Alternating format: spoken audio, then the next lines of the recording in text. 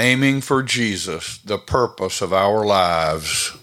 Hey, we're glad you guys are able to join us today.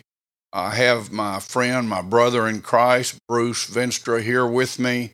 And he had mentioned something to me the other day that had caught his attention, that he really wanted to talk about, that relates to the phenomena we've seen a lot of over the last few years, near-death experiences.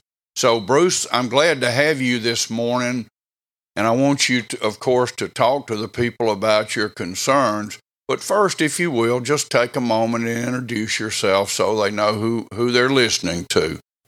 I've been a Christian for many, many years, a number of years, and have been growing in the Lord and trusting the Lord and wanting to educate myself on what's going on in the world. As I read Scripture, as I read the newspaper, as I see things on the internet, I'm curious about this near-death experience phenomenon.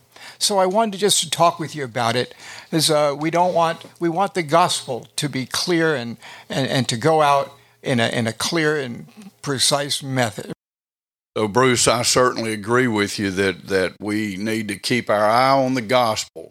In light of these experiences that you're referring to and your concern about keeping our eye on the gospel, what would you want to say to our listeners? The good news that we're trying to communicate, that we need to communicate, is that God loves us so much and wants to spend eternity with us. And He's made a plan just to do that. That's a plan that is in the Scripture. It's true, and it will continue to be true for eternity. Yes, I certainly agree with your concerns and your desire to share that truth. So maybe a little historical review of where we came from might be of benefit. I know it is to me, and maybe it'll be to our listeners. And that is, God created us to be in a relationship with Him, but God in His perfection, when man sinned, that separated God from man, and there had to be another way. And so that's what we're really talking about, is what is the way, or who is the way.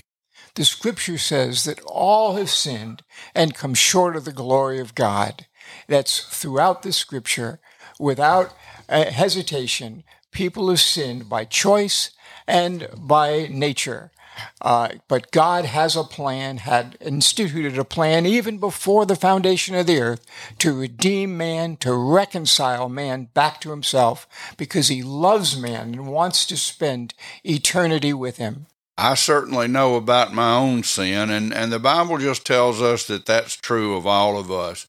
And it goes further, Bruce, and I know you know this, and he says in Romans 6:23 that the result or wages of our sin is death, but the free gift of God is eternal life in Christ Jesus. All of our good works, our good deeds, all the wonderful things that we can do will be filthy rags, the Bible says, will not count for eternity. Only the blood of the Lord Jesus Christ, His salvation that we accept by faith, will get us to heaven and will reconcile us back to God. That's the message that we really need to get to everyone. Those that have had experiences of whatever kind they may have had, we need to get that message to people so that they understand clearly that their redemption is in Christ and Christ alone. We don't have to clean ourselves up, but while we were still sinners, Christ died for us. We read that in Romans 5:8, and we see it in the reality of life's experiences. And he says in another place, in Paul's writing, but it's all the Word of God, Ephesians chapter 2, verses 8 and 9, that it is only by grace, a gift from God, that we're saved, and that's through faith. In other words, God makes it available to us at no cost, so to speak, because Jesus has done what we couldn't do, and we simply have to receive that gift, which is to put our faith in Jesus Christ as our Savior. The scripture says over and over again, the blood of Jesus Christ cleanses us from all sin. First Peter says that Jesus took our sins and the sins of the whole world upon himself when he went to the cross. That's the answer. And by faith in the Lord Jesus Christ, we are given that gift of salvation, that gift of eternal life that will last not only today and tomorrow, but for eternity. All of our good works, all of the things that we try to do to eliminate our sins will not do it. Only the blood of the Lord Jesus Christ can do it. And that is the answer to man's condition, no matter what their experiences, no matter where they are, no matter who they are. That's God's solution to man. It's so good that God made it so simple, and that is that we're to express the faith that we have, which really God even enables us to have that allows us to pass from dead to alive, from lost to found, from blind to seeing spiritually. And so he says in another place, if you confess with your mouth that Jesus is Lord and believe in your heart that God raised him from the dead, you will be saved. One of my favorite things that Jesus said, and I really like them all, but one of them is we find it recorded in the 14th chapter of John, and he's telling the disciples to come where he is, and they know the way, and they say, we don't know where you're going. How can we know the way? And Jesus said, I am the way, the truth, and the life. No one comes to the Father except through me. Thank you, Hollis, for this time together.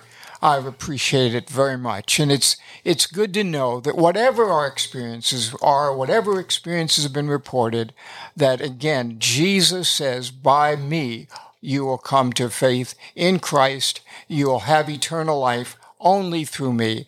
And we know that for a fact that there's no other way for heaven, no other way to be with God forever. So that does concern, that answers the concern that I had. Thank you, Bruce, and thank you guys for listening in. You know, the name of the ministry and the name of the broadcast is Aiming for Jesus. And that's what we need to do. We need to point our lives toward Christ, either the first time for salvation by a gift from God that we receive by trusting in Jesus, or if you're already in Christ, as Bruce expressed he was, and I am by his grace, then we need to continue even more so to aim our lives for Jesus, that we would grow and be the people God called us to be.